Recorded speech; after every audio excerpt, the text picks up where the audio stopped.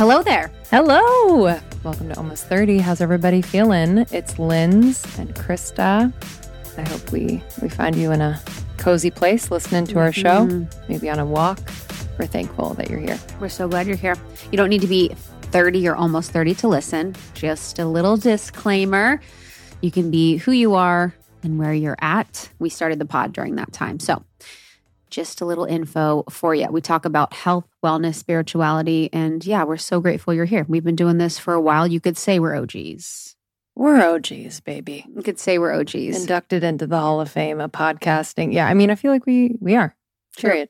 It was funny. We had someone as a guest and they were like, I'm so inspired. Like, I just love your process. Like guys sent the agreement and I was like, they're inspired by like our back end systems. I was like, hey. Sure. I mean, it's an important part of, I think, how everything flows, and what you see on the outside has to be backed up by a nice system on the inside, just like our bodies, which takes us into Yeah.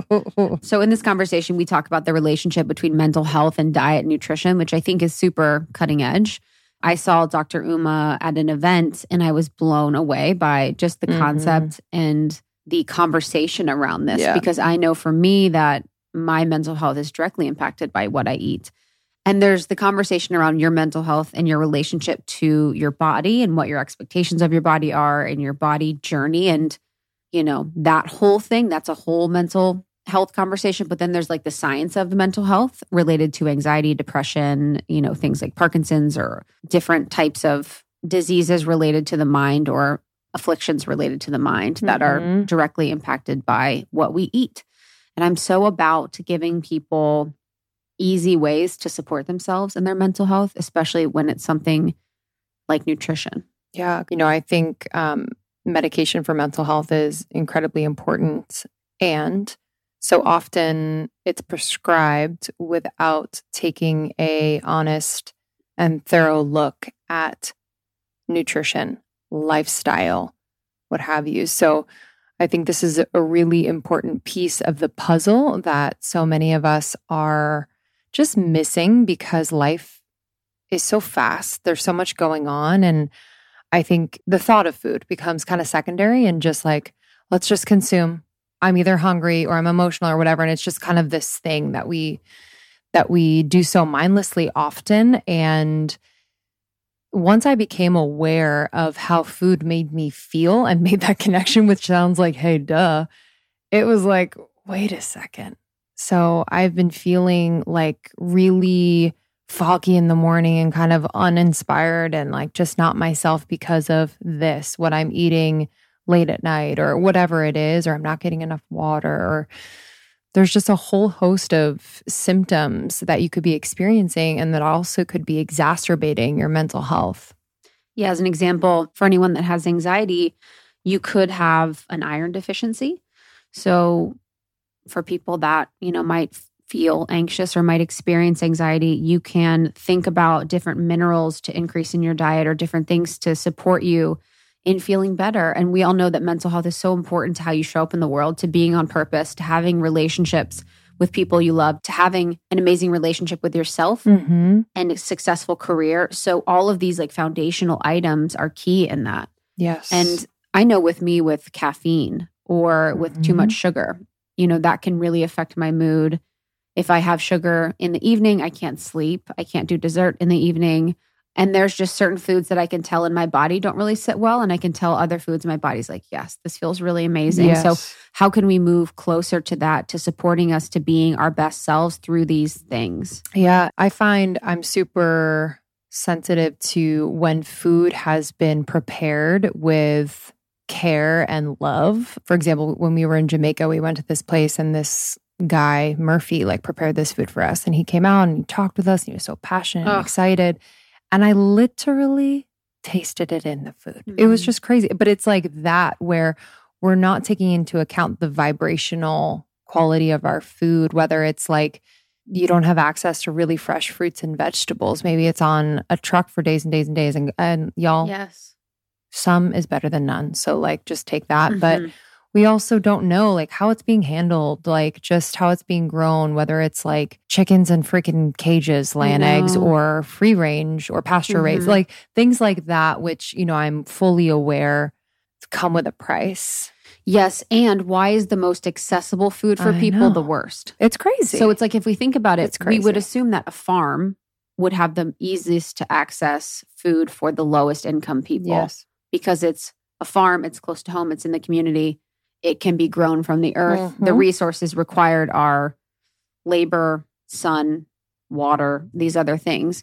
But it's like now we have sort of looked at how when we think about food, it's like, well, people need access, but they're getting access to the absolute bottom of the barrel from a nutritional perspective type of food. And then it's impacting them and not supporting them in becoming anything or coming out of the socioeconomic structure that they were born into. Yeah.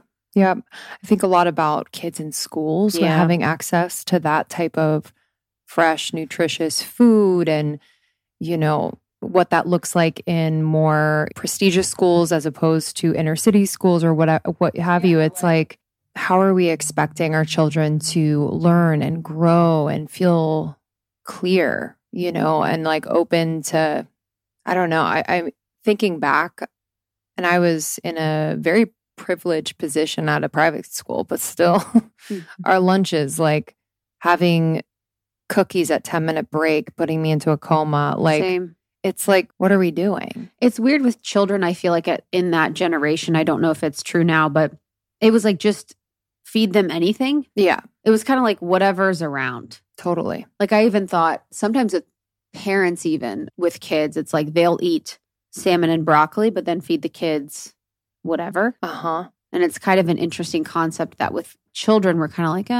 but I don't know. I don't have picky kids. You know, I can only imagine what it's like to have a picky child and not have them really wanting to eat. Oh, I had a friend I was having dinner with. She has 2 kids and she's like, oh, my kids ate so well. And then they spent the summer with my parents, their grandparents. And she's like, now they literally won't eat anything. Wow. Because they had access to like everything the grandparents were eating, like chicken nuggets and like just unhealthy related stuff for kids. And she's like, it's so hard to get them eating back to that. Wow.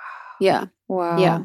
But we talked a little bit about the schools and how we can improve and support a better, you know, food standard for children and a better food standard for schools. But I think this conversation is incredibly enlightening. There's so many nuggets of insight and inspiration. And I think the topic of mental health hits us all, whether it hits us directly or it impacts someone that we love and someone else in our life.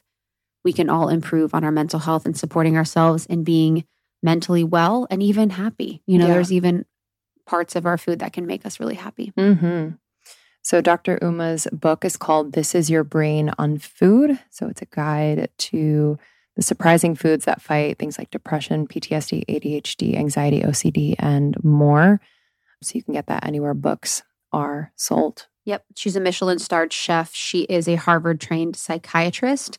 And she founded and directs the first hospital-based nutritional psychiatry service in the United States. So she's the director of nutritional and lifestyle psychiatry at Massachusetts General Hospital. We also talked about that hospital food. Yeah, we talked about hospital food. That's terrifying. Again, you know, talking about people kind of infiltrating spaces and being like, okay, I'm like, what are we going to do about the hospital food? Yeah. It's like McDonald's in there. It's crazy. It's crazy. Yeah. So backwards, upside down world. You can follow her on Instagram at Dr. Uma Naidoo. So it's DrUmanaidoo. Thank you, Dr. Uma. We appreciate you. And if you love this episode, be sure to share with a friend. That is how we have grown at Almost 30, and we appreciate your listenership so much. If you want to learn more about what we're doing, we have courses and programs and a membership and so much more. Almost30.com. Morning Microdose, our newest podcast, our newest baby, is blowing up. It's number 5 on the charts, and it is your daily dose of inspiration, of insight, our daily dose of just magic. So we have some of the best quotes and clips from Almost 30 ready for you every single day, ad-free at Morning Microdose. So make sure to subscribe and review. Yeah. Thank you for listening. We will see you on the other side. We'll see you soon. Bye. Bye. Okay, this app has been with me through seasons of wanting to prevent pregnancy and also get pregnant. The app is Natural Cycles. It is a leading women's health company that they created the world's first FDA-cleared birth control app. So the app's algorithm uses hormone-driven changes in body temperature to let users know when they're fertile and not fertile. It is so easy, y'all. Every single morning I wake up, I have the thermometer on my bedside table, and then I take my temperature. I input the temperature into the app, and boom, there you go. It is 93% effective with typical use and 98% effective with perfect use. It's pretty incredible. I know a lot of people are just thinking about their birth control. A lot of people are going off hormonal birth control. This is an incredible option for you. I've been using it for a couple years now. And again, it is so easy. So the algorithm uses the body temperature to determine where a user is at in their cycle. The more they measure, the more data it will have. And if you have an Oura Ring, by the way, it syncs with your Oura Ring and it'll take your temperature automatically. Pretty cool. You can trust Natural Cycles. For the past 10 years, they have been setting the precedent for non-hormonal and non-invasive birth control without sacrificing effectiveness. They were the first to introduce a birth control app, the first to receive FDA clearance as a birth control app, and the first birth control app to integrate with that wearable device, the Oura Ring. They're the best. I'm excited for you all. Listen, as our listener, you are going to get a discount plus a free thermometer, baby. Use code almost30 at naturalcycles.com to get 15% off an annual subscription plus a free thermometer. That's naturalcycles.com. You're going to use the code almost30 to get 15% off an annual membership and a free thermometer. Okay, small daily actions. They just make a big difference. And I just cannot emphasize this enough. It creates this cascade effect and honestly a snowball effect. So one begets the next. Really great, positive, small action, but it almost has like a bigger impact as the week goes on. And I'm just someone who very much believes in this, whether you're like smiling at a stranger, or maybe you wake up a little bit earlier to practice your meditation, or maybe read part of the book that you're loving, or maybe you integrate a healthy habit like taking a probiotic, which is something that I've been doing for a few years now. I've been taking Seed's DSO1 Daily Symbiotic, and I love it. And I've just noticed that this is the catalyst at the beginning of the day for a ton of healthy choices that I make. And I've noticed a difference when I don't take it. I forgot on vacation a few months ago and I noticed a difference. I was bloated. I wasn't as regular. I started to get a little breakout on my chin. Things were just going haywire. So I'm just so thankful for Seed. If you are someone who wants to support your gut or your skin, digestion, your gut barrier integrity, I recommend Seed. Their DSO1 Daily Symbiotic is incredible.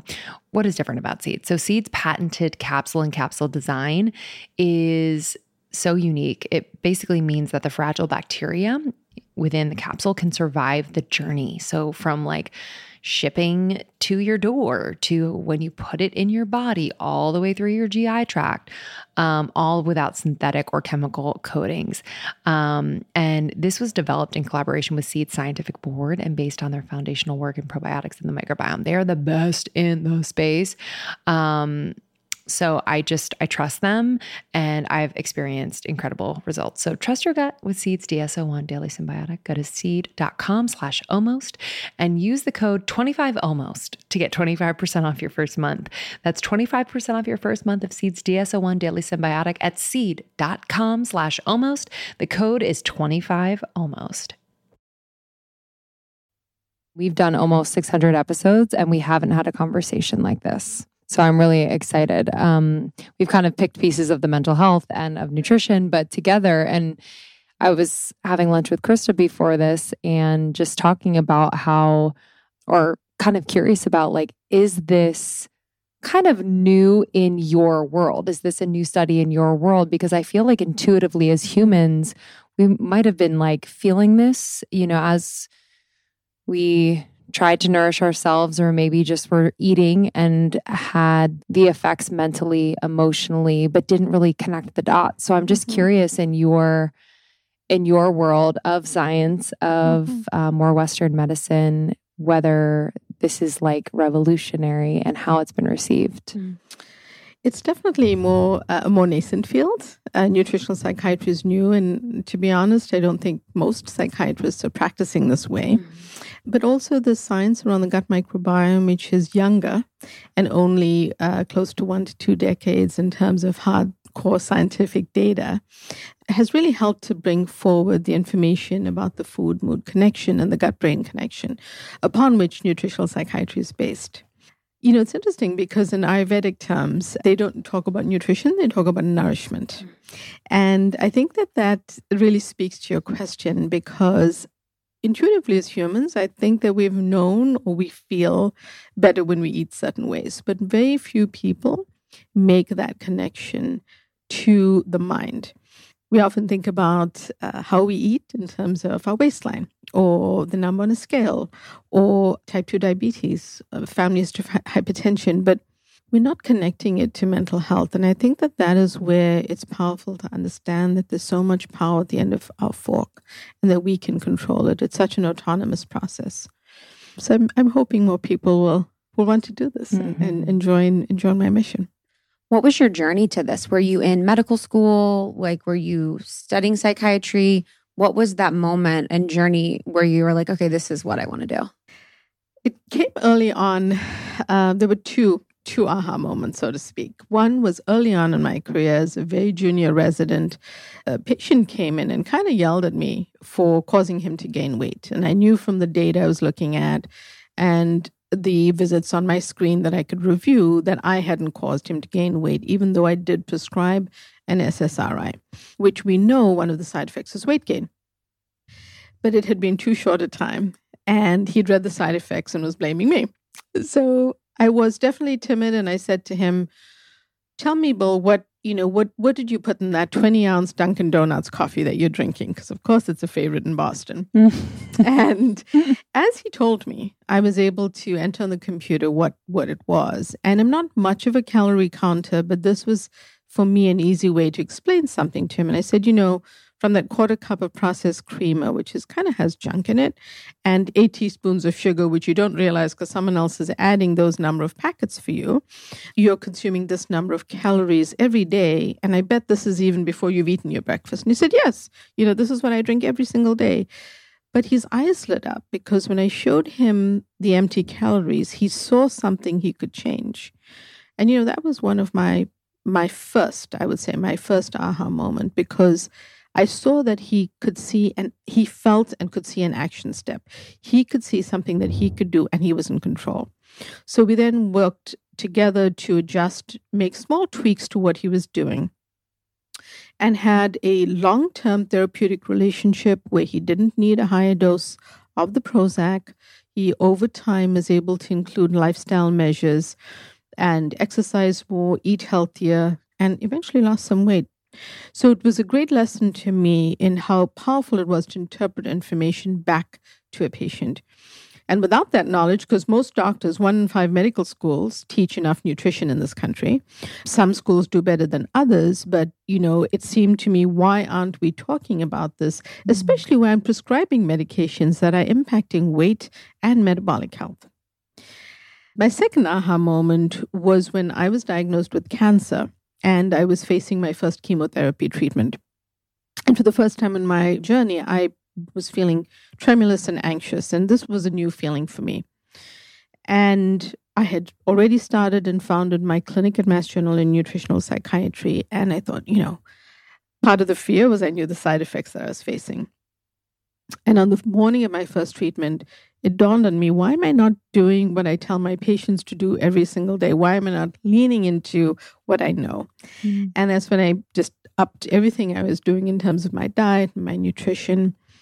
And every single week, my doctors would say to me, what are you eating? What did you bring for lunch for your chemotherapy appointment? Because they saw me tolerate the side effects so well by how I was eating, how I was approaching it, and by paying attention to certain nutrients, the time of day I was eating, making sure that I was nourishing my body. And so it unexpectedly was another lesson for me that this is a very powerful tool for people to have. I'm actually so curious what that looked like when you were doing chemotherapy and what you were eating and the time of day and why that mattered. I made sure that I was always well nourished throughout the day. And in other words, chemotherapy can make you feel nauseous. It can give you many different feelings.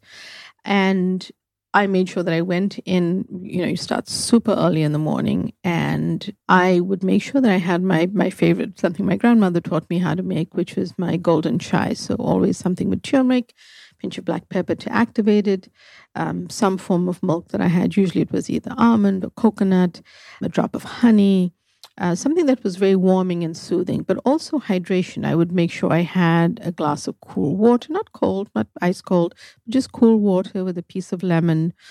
And then I would make sure that I had a nutritious breakfast. So for me, it was either a tofu omelet, but with lots of veggies in it, so that I didn't go to my appointment and start that IV hungry. And that was important.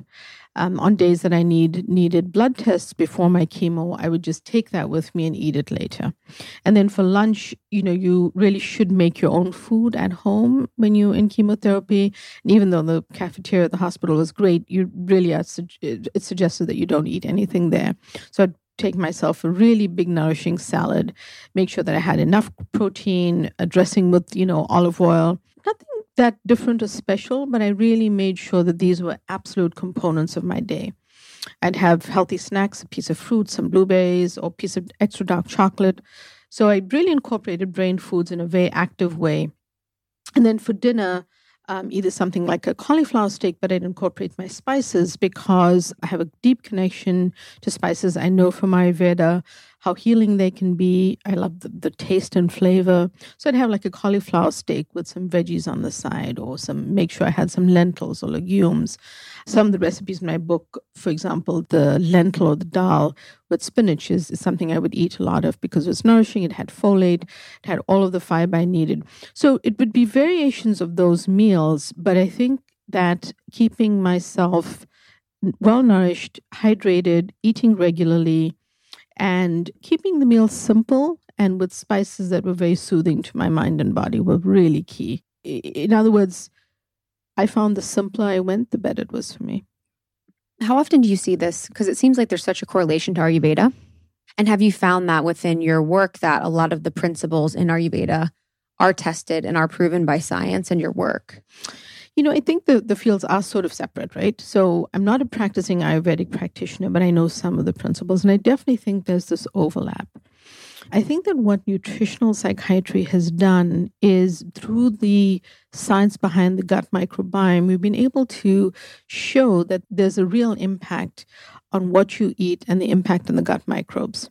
And they are such a huge component of our system. So I can't say, well, Ayurveda speaks to many principles around spices, foods being warm, and timing and things like that. I feel like what the gut microbiome has done and the science behind it is it complements these sciences. For example, Chinese medicine, for that matter, has also for eons been speaking about various principles that are holistic and integrated. I feel like all of this is now coming together. When I was still in training, an example of this is Herbert Benson brought forth the Mind-Body Medicine Clinic at Mass General. And it used to be a very small center that talked about mindfulness and the connection of the body, mind, and spirit. And it has now grown to one of the most popular clinical services at Mass General. He passed recently, and, it's been funded by the Red Sox Foundation and others. They've trained clinicians all over the world in mind-body medicine practice. I think everything has a trajectory and a time. And I feel that that's where we were at early on in nutritional psychiatry, bringing together other fields that have actually taught people different principles, but we kind of bringing it forward in an integrated way. You mentioned earlier your patient who was on Prozac and blamed you for the weight gain. I'm curious your approach when you see patients, whether there is this combination of medication and nutrition, or if it's nutrition first and lifestyle first, and then we go to medication. I'm just kind of curious, like your high level approach to that.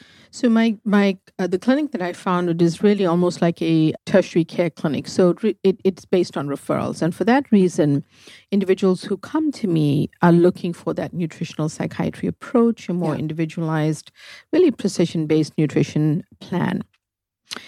That being said, I'm still capable and able to, and still do on occasion, prescribe medications. But I'm very much a food-first person and use medications, which I have to say have saved the lives of many of my patients, use them when necessary.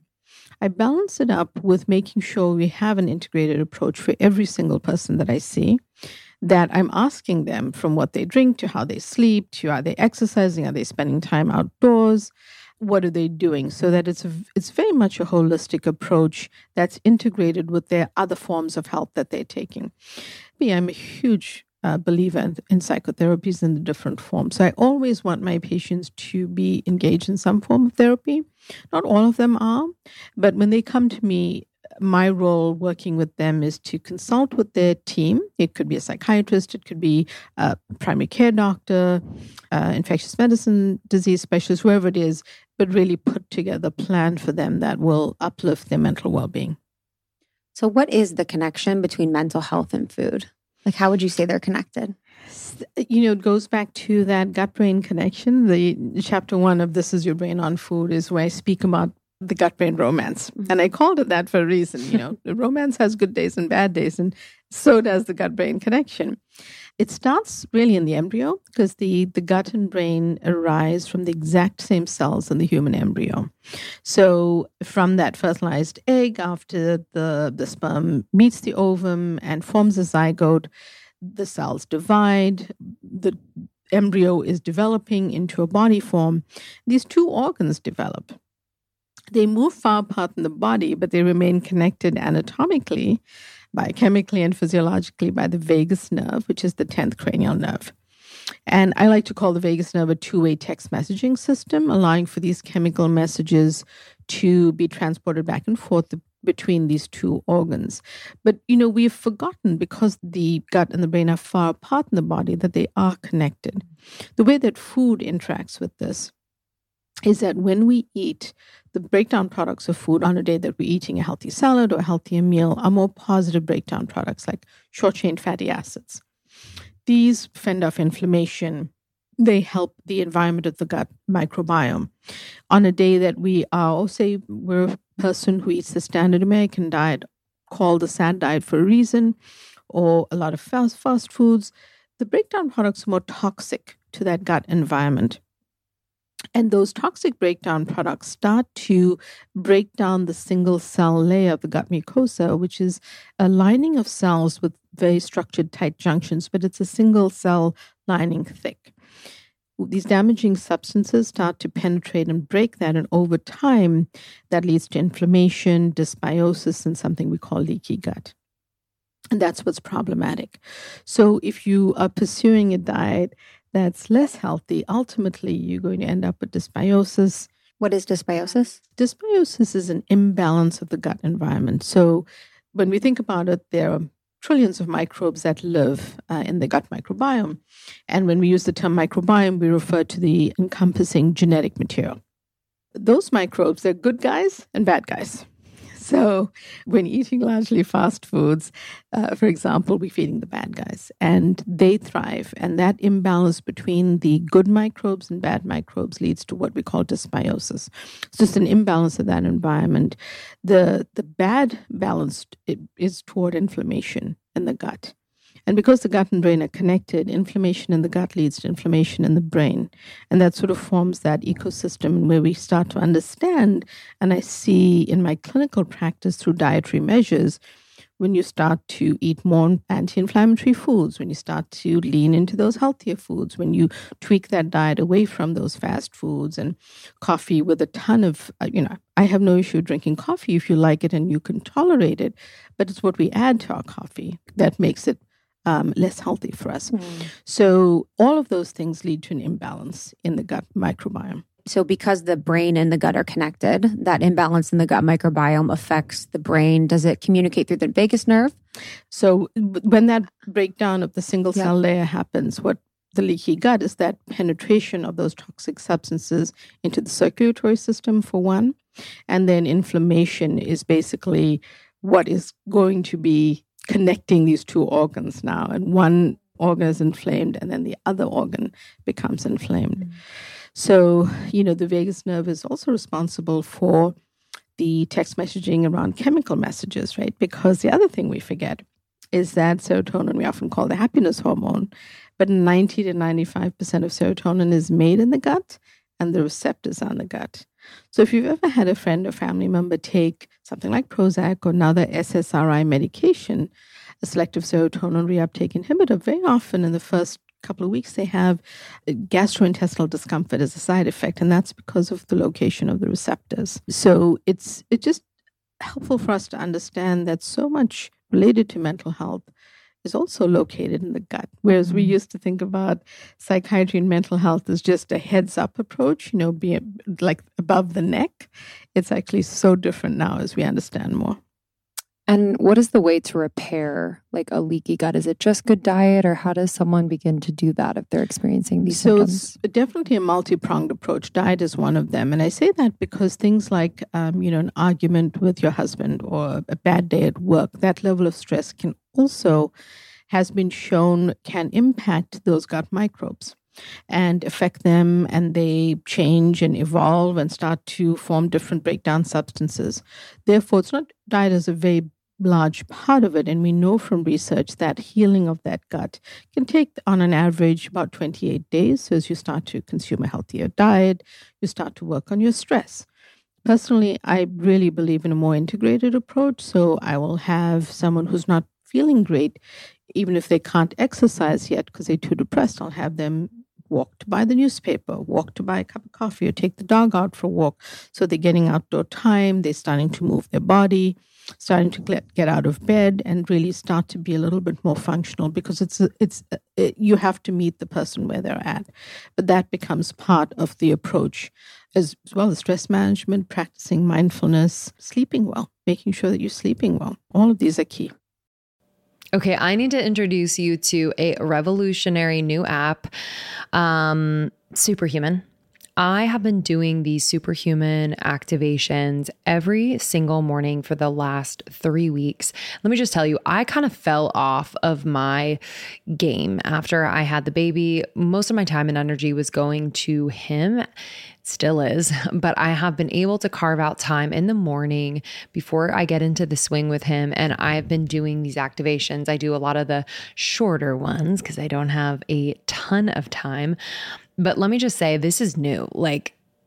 This is a new type of audio that are super energizing and really specifically designed to transform you into your future self. So I know a lot of us want to manifest things. I know a lot of us are thinking about planning for the future, but a lot of us feel stuck. And so I've just felt like this has unstuck me in just the most beautiful way. So I've been doing a lot of their pep talks. I've been doing some of their writing activations. This morning I did the 3 morning questions. It was a 7-minute, really vibey writing activation that I love. So I had my journal out. Yesterday I did a pep talk about tackling procrastination. There's a part of me that procrastinates quite a bit. So I love this. I love this. There's going to be an activation for you for this moment, for this day. It's incredibly supportive. So we actually interviewed Mimi Bouchard, the founder, not too long ago. Check out that interview. And we have a sample of one of the activations on our feed. So you can check that out as well. It's way easier to implement into your routine and far more effective than any other audio app out there. I've just noticed that I'm doing it much more consistently. So please don't miss out on this crazy deal. They rarely do discounts. On top of the 14-day free trial, get over 60% off your subscription for a limited time only at activation.com/almost30. Literally, there is no risk. If you change your mind and forget to cancel after the trial, you're covered by their money-back guarantee. The offer is only available through their website, not on the App Store. So that's activations.com/almost30 for 60% off. It expires soon. I am juggling quite a bit lately. I have a new baby, 6 months in, and we are finishing our book and running a business and a marriage and a house. And it's just a lot, but everything is all good and just my dream, but it's a lot. But I have found that if my health routine is on point, then everything runs smoothly. And one huge piece of that routine is my supplementation. And Symbiotica has just always been a constant in my routine. If you haven't heard of Symbiotica, they're a health and wellness company that does everything with intention. I mean that from the bottom of my heart. Like, I know them. Sherveen has been on the podcast many times. I just have seen how passionate, how incredibly intelligent, how dedicated he is to creating products that are clean, plant-based, without toxic or harmful chemicals, which we need more of that in the world. So let me just run you through what I'm taking. I take the vitamin D3 K2. It's the liposomal form. I just squirt 12 little pumps in my mouth every single morning. I also take their B12. I'm also obsessed with the liposomal vitamin C. I have these little packets. Whether it's winter or whatever season, it's obviously great for immunity, but it also is amazing because it has biotin, one of nature's most beautifying ingredients. So I've seen an improvement in my skin, hair, and nail growth as well.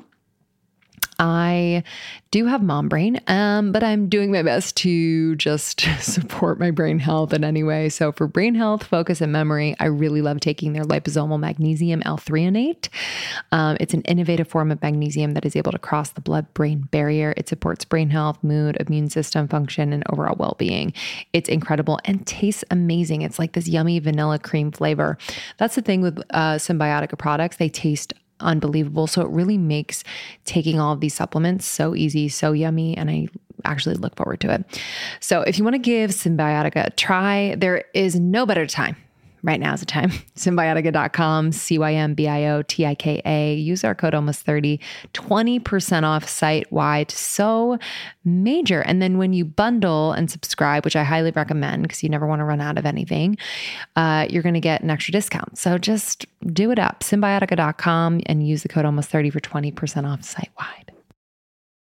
You mentioned, the example of the fight with the husband or something, a stressful occurrence. So what's happening chemically when that happens in the body? What the research has shown is that on a day that we are, let's just call it a stressful day, we're having a stressful day, things like cortisol in your body shoot up. This impacts the HPA axis. This impacts the microbes, because the microbes, they function as part of our body. So, for example, they're involved in hormone production. They're involved in sleep and circadian rhythm, which is our internal body clock. They're involved in vitamin production. They're involved in mental health and neurotransmitters. They're involved in so many things. So when we are stressed in that way, they become involved in this interaction. And basically, it leads to more inflammation in the body. It leads to potential for dysbiosis, potential for leaky gut, and ultimately impacts our overall health, but definitely our mental health too. What are microbes? Now that we know a little bit more, and the science is always evolving. The microbes can be bacteria, fungi, protozoa, archaea, and a couple other types that live in that gut environment. And they mostly there to perform those functions. They're largely bacteria. And most of the studies that we do are actually on bacteria. But that's the sort of overarching term for them is microbes. And can we talk specifics about the types of food, beverages that you're seeing that are causing either leaky gut or just general inflammation? Yeah. Just so people are aware, because I feel like the coffee example is such a good one where we're putting certain things in our coffee. It's an everyday thing. Yeah. We're kind of not thinking about it. We're thinking it's empty calories. So can you give some examples? So let's start there. And I'll use the coffee example as we can go back to coffee later on for other reasons. But We often are using added sugars and added and refined sugars in a way that we don't recognize. For example, going back to that patient, the processed creamer he was having at the Dunkin' Donuts store had a ton of fillers, ingredients, not only processed ingredients, but stabilizers in that and added sugar. But the added sugar is often in things that we don't realize, like savory foods, salad dressings, ketchup, store-bought pasta sauces. So that's a big category because one of the things we've uncovered, certainly in the US, is that there's sugar in so much of our food, especially in the form of high fructose corn syrup or other forms that we don't recognize. I like people to know, one of the things I like to teach my clients is that 4 grams of sugar is 1 teaspoon because our food labels are in grams, but we cook, and if you follow any cookbooks or recipes, it's in pounds and ounces. So we don't know how to interpret our own food labels. But that can be powerful because you've heard me say blueberries are healthy. But if you have a blueberry yogurt, you can have up to 8 teaspoons of sugar. But you only know that if you can divide that number by 4 and understand how many teaspoons. So added and refined sugars is a huge one. Then there's these processed sort of seed oils and industrial oils, very frequently used in fast food restaurants because they're more economical, they can be reused, or they shouldn't be, but all of the stuff that happens. And so those are very pro-inflammatory. What they do is they increase our omega-6 fatty acids, and that tips the balance between omega-6 and omega-3 toward causing inflammation in the body. That's another big one. And then you have artificial sweeteners, and this can be a tough category because people are trying to come off sugar and they going to a sugar-free or low-sugar alternative. But sometimes the artificial sweetener can actually be worse for the microbiome. So one has to be careful with that as well. And then you have the wrong types of fats. So those, fats, the hydrogenated oils, the unhealthy fats that you find in, say, shelf-stable baked goods, things like that. And you want to try to stay away from those. So basically, it's some categories of food that you won't be surprised to see processed, ultra-processed junk foods on that list, but not for the reasons that you originally thought, because often we think, I consume too many of those cookies or whatever that is, it's my waistline that I should worry about. But actually, these are impacting us on a much deeper level. Not just weight, they're impacting our gut health, they're impacting our brain health, and they can be pretty disruptive to our system as a whole. Something we talk about is sunflower oil and sunflower lectin, which is something that I'm seeing in almost everything. Yeah. Do you think that was like an evolution within the food industry where we're starting to get privy to vegetable oils and now people aren't aware that sunflower lectin and sunflower oil is kind of the same effect? Or what are your thoughts on that? I think that one of the things in nutritional science, and as I do my work, my research and clinical work in nutritional psychiatry that I struggle with, is dealing with food companies, food labels, and what savvy ingredient can they add. Yes. There's a list of more than 250 other names for sugar on food labels. And one of my favorite examples to quote is brown rice syrup, because people think about brown rice as maybe a healthy alternative with maybe a little bit more whole grain. But it's actually, brown rice syrup is just sugar. Cliff bars. Cliff bars are literally brown rice syrup bars. They're insane. Correct. And so understanding the sugars are a problem and then that the oils are a problem. So, if you're going to come up with a new oil or a one that is perceived to be healthier by the public, you might be inserting it in a way that not everyone has understood that. One example of this is a bottle of vegetable oil. Well, vegetable oil may be largely soy, and that is a pro-inflammatory oil. So that's where I think, dealing with food companies, how things are labeled, they're not breaking the law. They're all within the law. But the issue is, as consumers, we have to be more savvy because if you think about it, food companies want to sell food. Mm-hmm. So, their labels and their marketing is all going to be around that versus what I think we need to be educated about, which is, those gaps, understanding sugar, understanding the wrong types of oils, or not maybe wrong is a strong word, but the oils that are going to cause inflammation. So once in a while, if you have it, it's not going to kill you. But I would say that if that's consistently your diet, that's what you're cooking with, or you're thinking, I'm fine, I'm not gaining weight on fast foods, well, it's hurting you in other ways. Yeah, the oil thing is so interesting, and I don't think it's a conspiracy, but I think about so is it the economic choice of like it's a cheaper ingredient and that's why they're using it? Or is like the sunflower oil companies like, please use this and like, well, like subsidized or something? Give it to you for a special price. I don't know the facts on that. What I do know around choices, say, made in fast food restaurants is they use the most economical oil. Yeah. Soy or corn? I don't know exactly because they vary. Some of them use blends. It differs. What I can say is that it could be marketing. I'm not sure specifically what the sunflower oil people have done, but it's definitely cheaper to use some of these processed vegetable oils. And many of us don't realize that they're pro-inflammatory. But then there's more to the story because if you think about fast foods, fast food French fries have added sugar in them. And more research has shown that, hundreds of millions of dollars go toward research and development of these foods, especially studies of processed and highly processed foods. And things like adding flavor, right? It could be very subtle. You don't taste a French fry and taste sugar. It's very subtle, but it's there to boost that flavor. Unfortunately, what those ingredients do is they tap into a craving cycle in our brain and body because sugar taps into the same circuits as dopamine and the reward system with dopamine.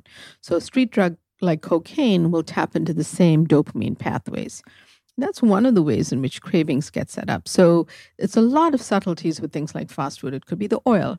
It could be that added sugar to French fries. And besides the overarching fact that it's highly processed. Just one more question on the fast food piece related to like the energy of food. Because sometimes I mean, all the time, I feel the difference whether I'm making my food or someone I know who's putting a lot of love into the food. Yeah. And then I think about, just kind of like quickly processed foods, whether it's at a fast food place or not, or even at a restaurant sometimes. It just has a different quality energetically. I know it's probably hard to do any research, but have you kind of thought about that or experienced that yourself? I have, and both. So a couple of things that I can share on this topic. This is a very large database study done at Harvard when I was probably much younger. But this very large database study looked at the fact that when you prepare your meals at home, you consume fewer calories. And you consume fewer calories even if you're not following any special diet. So just there's something about eating out, maybe it's the environment, maybe it's the glass of wine, whatever it is, you definitely consume more calories. That's one. But the other thing that speaks to this point is studies of the blue zones. For example, in Sardinia, it was one of the blue zones, they found that drinking 2 glasses of wine and eating the Mediterranean diet was very helpful for longevity. But when you look at the actual context of the situation, it wasn't just that great diet being largely Mediterranean.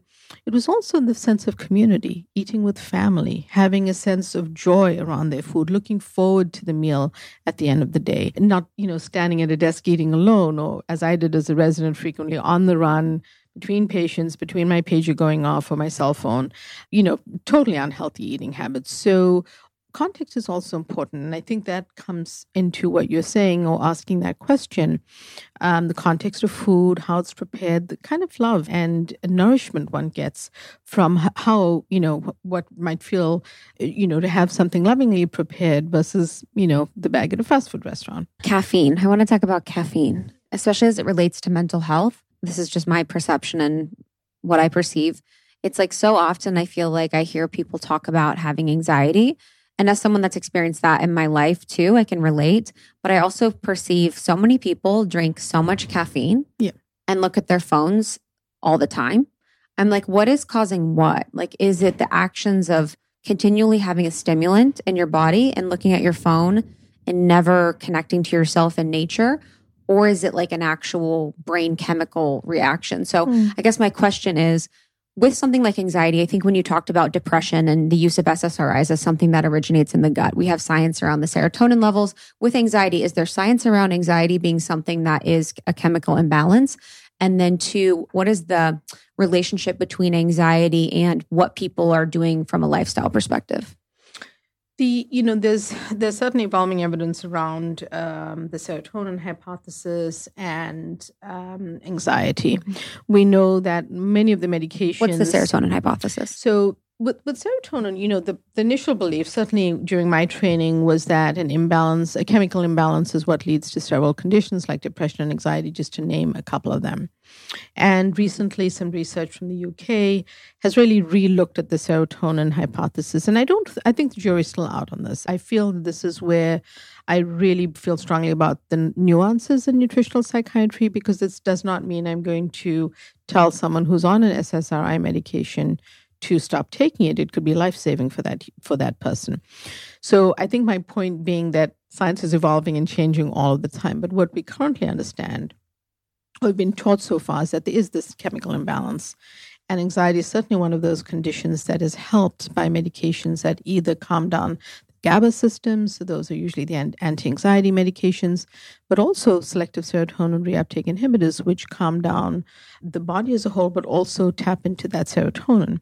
So if we think about it that way, I feel that what is happening with us, so we'll talk about coffee in a second, but what's happening with our phones is I feel that, it's tapping into that very same reward pathway of sort of almost always being on, constantly checking and not being able to put the phone down. And it's interesting when you now on an iPhone, you get your screen report every week, and always pay attention to that, because it's something I want to be checking in with myself about, because I have these times and days of the week when I'm just so busy. And I'm spending a lot of time on my mobile phone as a way of communicating with work and what I'm doing. But I know it's not the best for me, and I know it's not great for my brain. With coffee on its own is actually a substance that's rich in many, many polyphenols. So coffee itself is positive for the brain. It can be good for the heart. There have been books written about coffee and its positive effects. But in mental health, there's another nutritional psychiatry nuance, which is coffee may or may not be good for you because of the caffeine being one of the substances. This is separate to what we add to it, because it may cause your heart to race. It may make you feel jittery. It may, a little bit may just not make you feel well, in which case I talk about body intelligence. So if it doesn't work for you, don't have it. Just don't come off if you're a coffee drinker, come off it slowly, But if you just had that half a cup and it made you feel jittery, it's totally fine to stop and just find something that works better for you.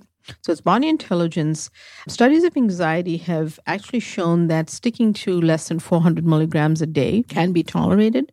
But again, if you don't feel well and it increases your anxiety, then you shouldn't be drinking it. Another suggestion I have about drinking coffee is have it early in the day. If not, it impacts your sleep cycle.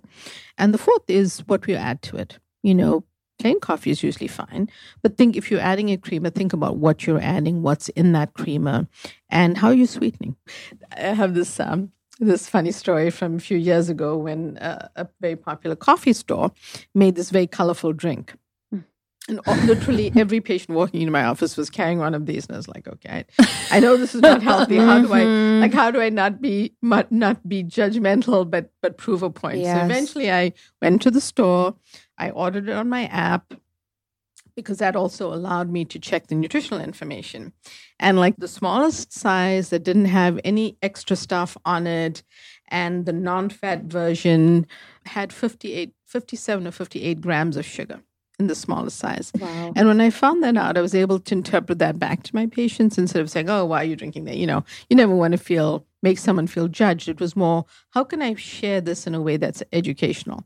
Would you, if you had that cup of coffee at home or that drink or however it was made, would you be adding that number of teaspoons? Mm-hmm. And of course, the answer was no. And that was, a way to think about, I'll have it less often, I'll have it once a month, whatever it was. I live here in New York, and I feel like I see high schoolers walking around with venti, Starbucks, whatever it is, and the cream and the whipped cream and all these things. And I'm mainly thinking about the high levels of caffeine, and usually it's after school. Yeah. So it's later in the day, disturbing their sleep cycles. I can imagine they're on their phones underneath their covers up in bed at night, like I would do.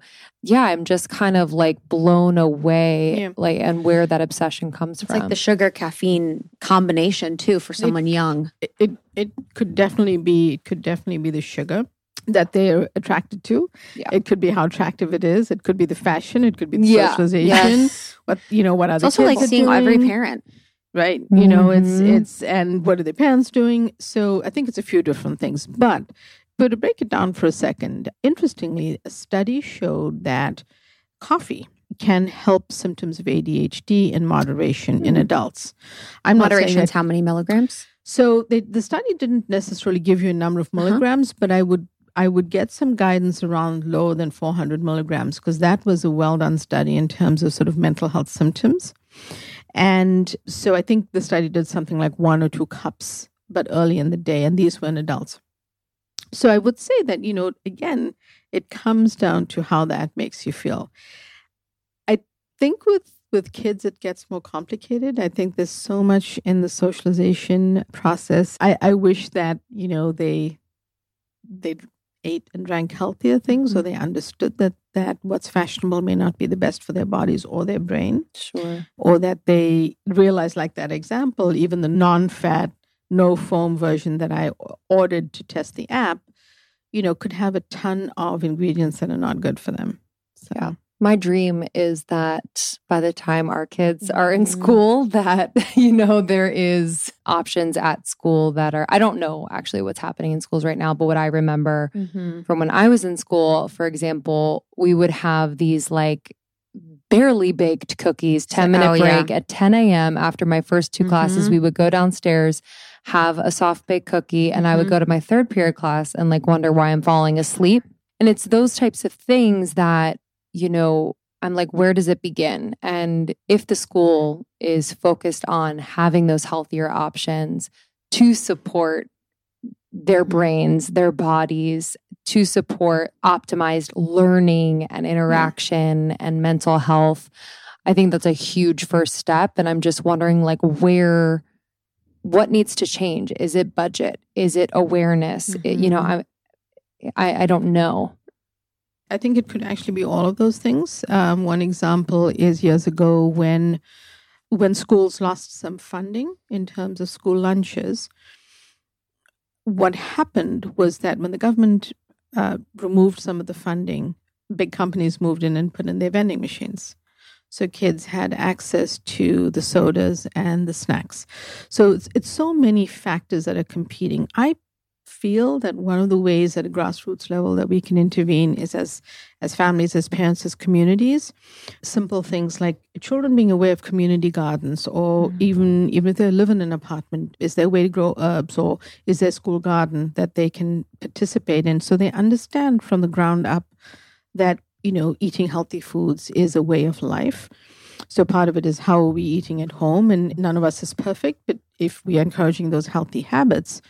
Another intervention is, there's government, there's food companies, but I feel that one of the things I do is I work with several nonprofit food-related companies that are trying to educate the school system, change the understanding of what the kids are eating so that children actually learn to love broccoli. And how can we do that? And how can we create, little animated videos that are interesting to them, and they see, oh, this has so many great ingredients that's also great for my brain.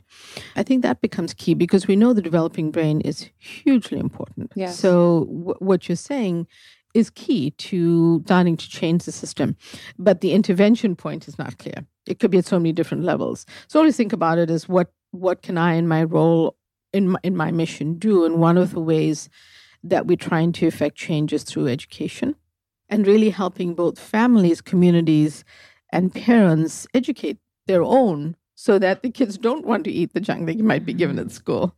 Yes. And can recognize it, and I think that the school systems also do need to maybe revamp that. But I feel that way about the hospital I know. as well, because, go to the wild. cardiac ward. Yeah. When you go to the cardiac ward, and you watch what patients are given to eat, it's a complete... What is that? What do you think this is? Like that relationship? That disconnect? Yes. It's such a disconnect between probably It's budget. crazy. Yeah. Yes. How the hospital is run, where the dollar's going to, what should the patients be eating. Where the money is going is like, because Right. where's the money going? Right. Because there's money coming into hospitals. Yeah. Probably more than ever. Same with schools. Like there's a budget. There's not great budgets. But there's a budget. But there's a budget. And it mostly goes to things that are already subsidized, which is the dairy industry, which is, corn and soy. So the government subsidizes them, which provides a cheap way to bring dairy and those types of products into schools. So yeah, it's just heartbreaking because it's almost like there's like a purposeful block between it, where it's almost like, do you perceive this? This is what I perceive, where it's like that's not science backed enough, maybe, especially in the hospitals. Do they perceive that this information doesn't have enough science backing it up yet to prove it, and they believe that medication and drugs is sort of the way? I do think the medical system is flawed and suffering from the perspective of really not embracing the food as medicine movement. Lifestyle medicine doctors, functional medicine doctors, integrative practitioners are individuals who are thinking out of the box about lifestyle and a checklist. If it's not just do you smoke or don't you smoke, it's, what are you doing in your lifestyle? Are you exercising? Are you doing this? Are you doing that? So I think that is one part of it. But we're also dealing with forces about how things are subsidized, how food companies run, where the food supply chain is coming from. Those are bigger issues related to government. So, in the mission that I have, which is really to help improve the mental health of humanity, my feeling is the power is at the end of each of our forks. We have to make the decisions differently, because in my lifetime, I don't think I can take on all of the food companies and government to start to adjust where the dollars go, because I do strongly believe if you follow the money, you'll probably figure this out. But how can we do that? Or what's the method of doing that? And I help clinicians, which is one of the things I'm doing, learn to really use food as medicine in a mental health prescription way, to include that in every visit as a discussion that they have, as a discussion point, without first pulling out their prescription pad. So they need to assess, is it appropriate? Because someone may be too sick or be too severely ill at a given point. They may need a prescription. But do you still include that discussion? Another way is, food advocacy. And how do we advocate for community gardens, teaching kids something different about food, working with companies that even create these fun videos for kids so that they're learning about food and they're saying to mom, I want broccoli, because it has all these really cool substances in them and they're going to help my body and brain, or whatever it might be. I feel like, to me, those are forming solutions that we have in front of us that we can do. And it may be a little bit more achievable. Are they hard? Yes. And they have challenges associated. But whether it's a hospital, whether it's a school, whether it's government, a lot of this is driven by money.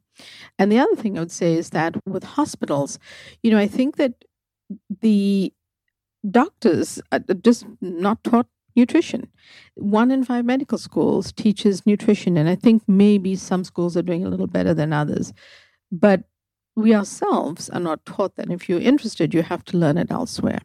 So some of that is all a part of this problem. Mm-hmm. Oh, y'all, I am wearing my shorts and my skirts and my dresses and my legs are out, and I'm just so excited about it because I have my Osea Undaria algae body oil and it is keeping me glowing. It's making my legs and my arms look just so fresh. So alive, to be honest, and so young. I love this product. It is from Osea Malibu. They just know what they're doing over there. They've been doing it for over 28 years. Skincare is their jam. It's clean, vegan, cruelty-free, and is clinically proven. Okay, it's infused with seaweed, which is the star of the show here, and I just love the products. They really work. So the body oil is so rich, but it's never greasy. Okay, and it's clinically proven to improve skin elasticity immediately. It's visibly firming your skin and makes the skin feel more sculpted and toned, which we love.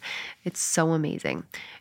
Overnight, you can do this during the day or overnight. I do it overnight, but I love the Undaria Algae Body Butter because I would just wake up so insanely moisturized. It's indulgent and it's really great for crepey skin. I'll put it on my knees and my elbows and anywhere that's like kind of dry. It's clinically proven to hydrate for 72 hours.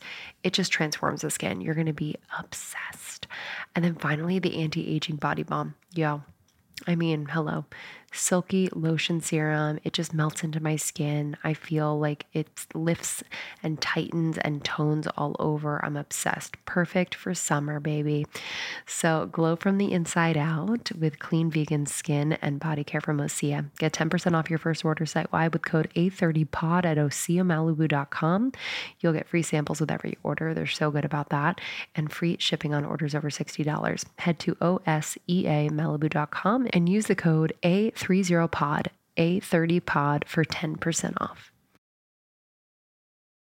Have you gotten any pushback from your peers or, the institutions in which you've worked in, just based on your work and how nascent it is, but how powerful it is and it will be? I've been in a very, very fortunate position thus far that, I have felt very supported by where I work, by my colleagues in bringing forth new ideas that are definitely not being practiced by the everyday psychiatrist.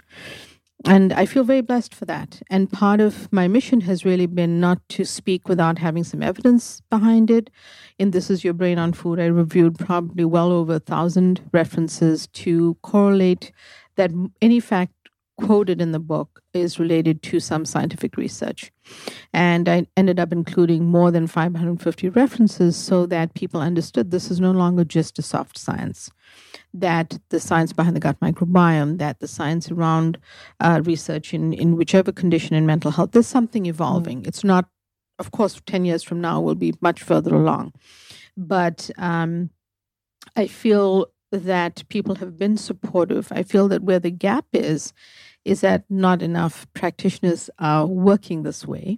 And to resolve that or to help that, I've created a training program at Mass General to help, and this will be a virtual on a learning management system that's virtual so that we can actually reach practitioners all over the world to help them incorporate principles of nutrition and mental health into their practice. And they don't have to be just psychiatrists. They can actually be other practitioners. But the understanding that these are important principles to integrate into your health and your visit with that patient. I think when we talk about mental health, it feels like people mostly talk about depression and anxiety, but there's so many more, there's schizophrenia, bipolar. Do you find that the data is different for different types of mental health disorders or mental health issues? The data is different. The incidence is different. The correlation between all of these conditions could be different. The unifying factor and the thread through all of that is that they can actually all be impacted by how we eat. A very fascinating study in schizophrenia looked at, this was an animal study, and this study looked at transplanting actually it involved animals and humans, transplanting the microbiome of individuals with schizophrenia and active symptoms into the microbiome of a mouse who had not been, germ-free mice, they had not been exposed to microbes or germs. Feces? That would have been a transplant. It would have been fecal transplant. So they did that, and they transplanted part of the microbiome into the germ-free mice, and the mice developed symptoms of schizophrenia.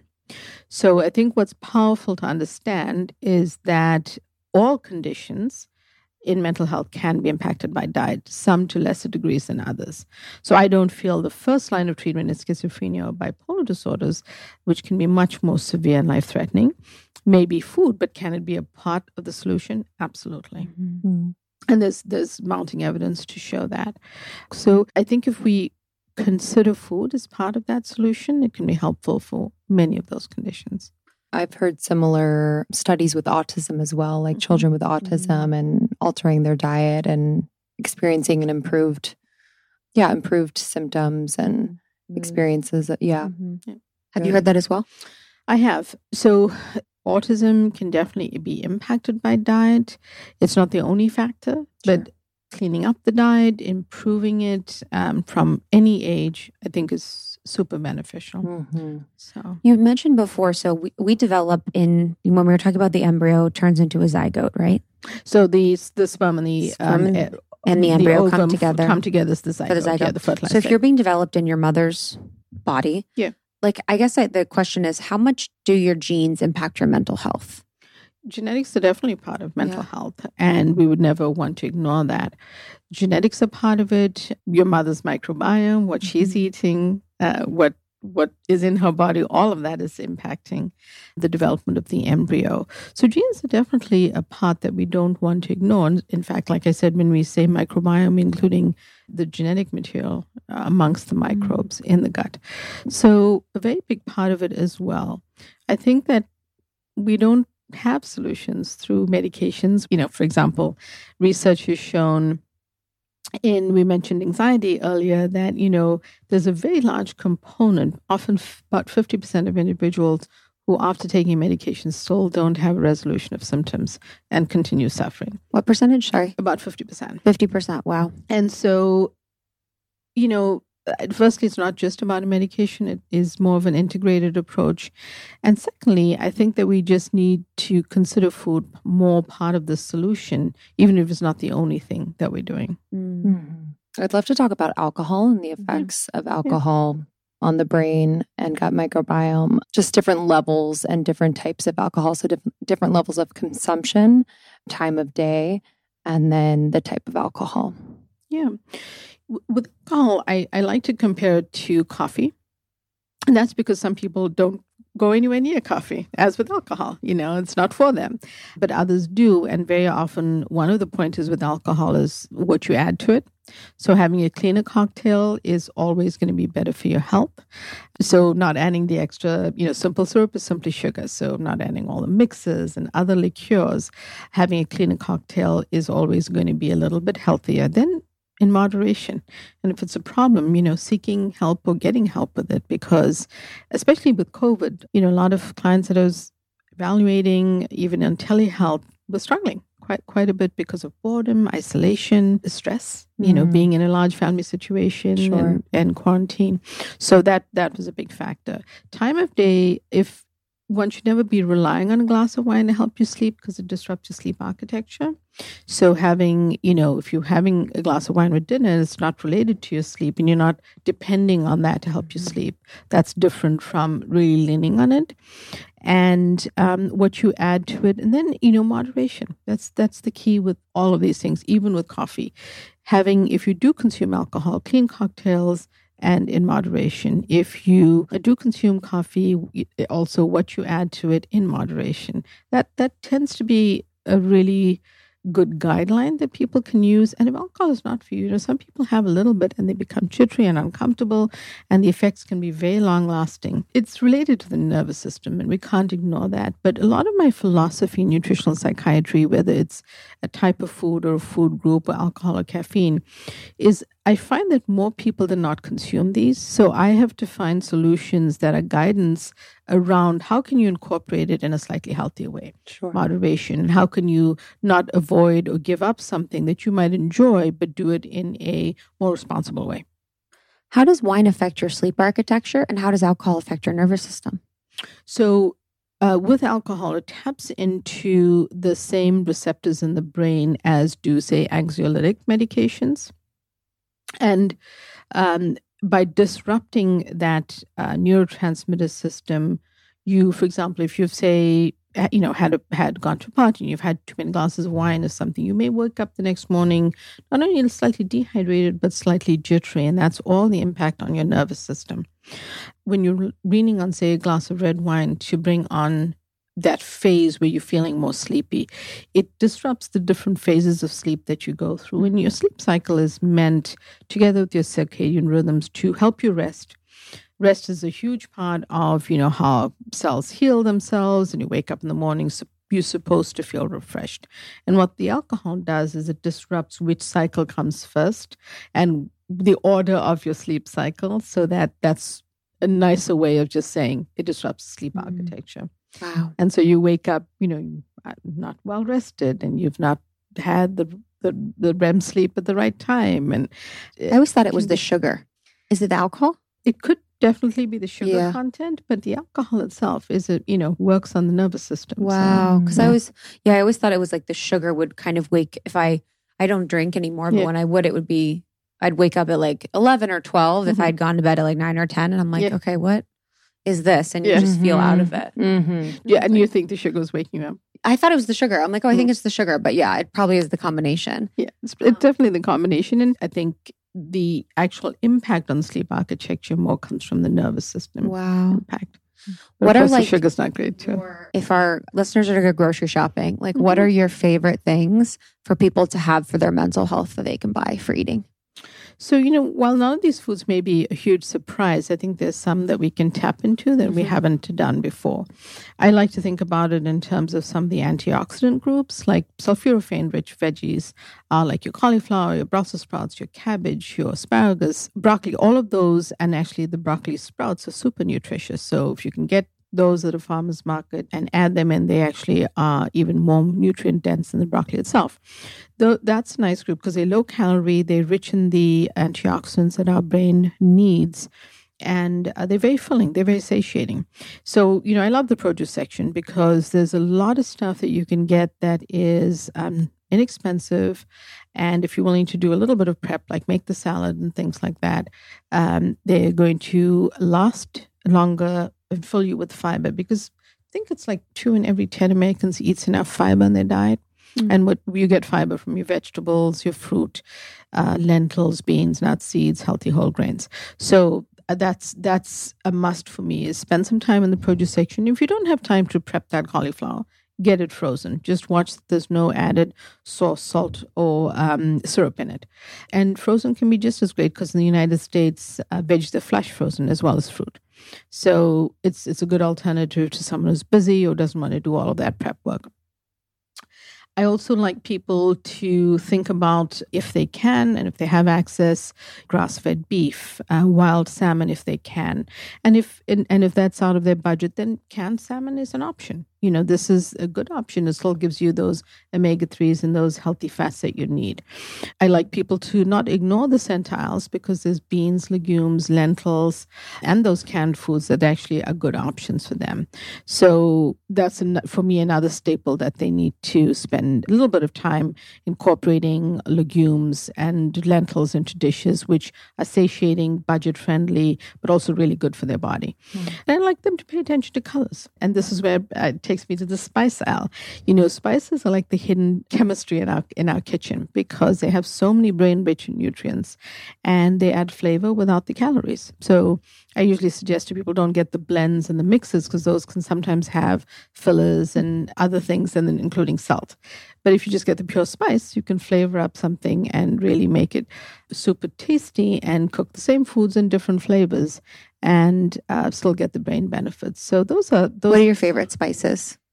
And what are their benefits? Yeah, so I love turmeric with a pinch of black pepper. The black pepper activates the curcumin in turmeric, which is anti-inflammatory, right? It's anti-inflammatory. It's an antioxidant. It supports brain cells. It's just a great addition if you can tolerate it and if it's something you like. If you don't cook with it, add it to soup, a smoothie, or even a tea. I like spicy foods, so I like capsaicin or, chili peppers of different kinds. I love, mint. Actually, I love making a mint tea in the afternoon. It really keeps me a little bit more alert than, I'd rather skip an extra cup of coffee, in fact, and have a mint tea. I love rosemary with veggies, and rosemary actually has been shown to help cognition.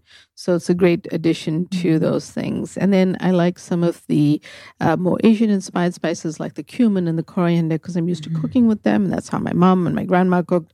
And they're great to add flavor to things like black beans. They just make them more flavorful and interesting to eat. So, my last question: do you recommend people get like a food sensitivity test too? Because I wasn't sure how the correlation between food sensitivity and mental health as well.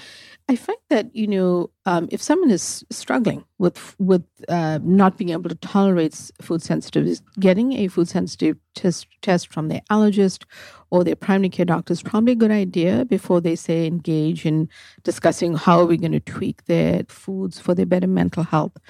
The reason is, and I feel like I'm seeing so many more patients than ever now in my practice that have food sensitivities or let's say late onset, almost allergy in quotation marks, because it's not clear if it's a pure allergy or they just can no longer tolerate it. And I do think it's related to gut health. I really think it goes back to gut health.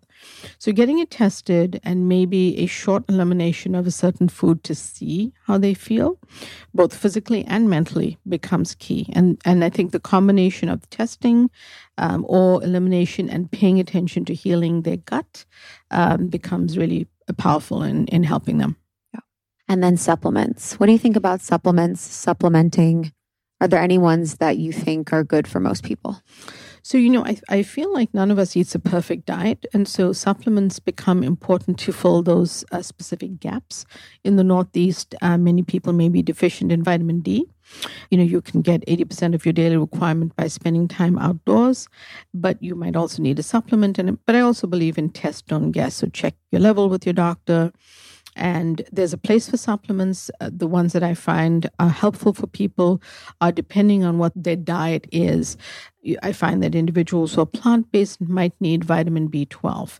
Not all of them, but some of them. So I think, finding that balance of foods that maybe you don't eat in your diet, if there's a reason you don't eat it, but how do we supplement that if you may not be getting the nutrient that you need? Love it. Amazing. This was so good. This was so good. I'm so grateful you came, and I have your book. It's amazing. It's so easy to read, and it's just super powerful. And, as someone that's had mental health in my family and even dementia and Alzheimer's, I think this work is so important. Thank you. And I'm so grateful for it. So thank you so much for coming on Almost 30. Yes, thank you. Thank you so much for having me. It was lovely to meet you guys. Lovely to meet you in person. Thank you. You too. Bye, everyone. Thank you so much, Dr. Uma. I really appreciate you coming on. Again, the book is This Is Your Brain on Food.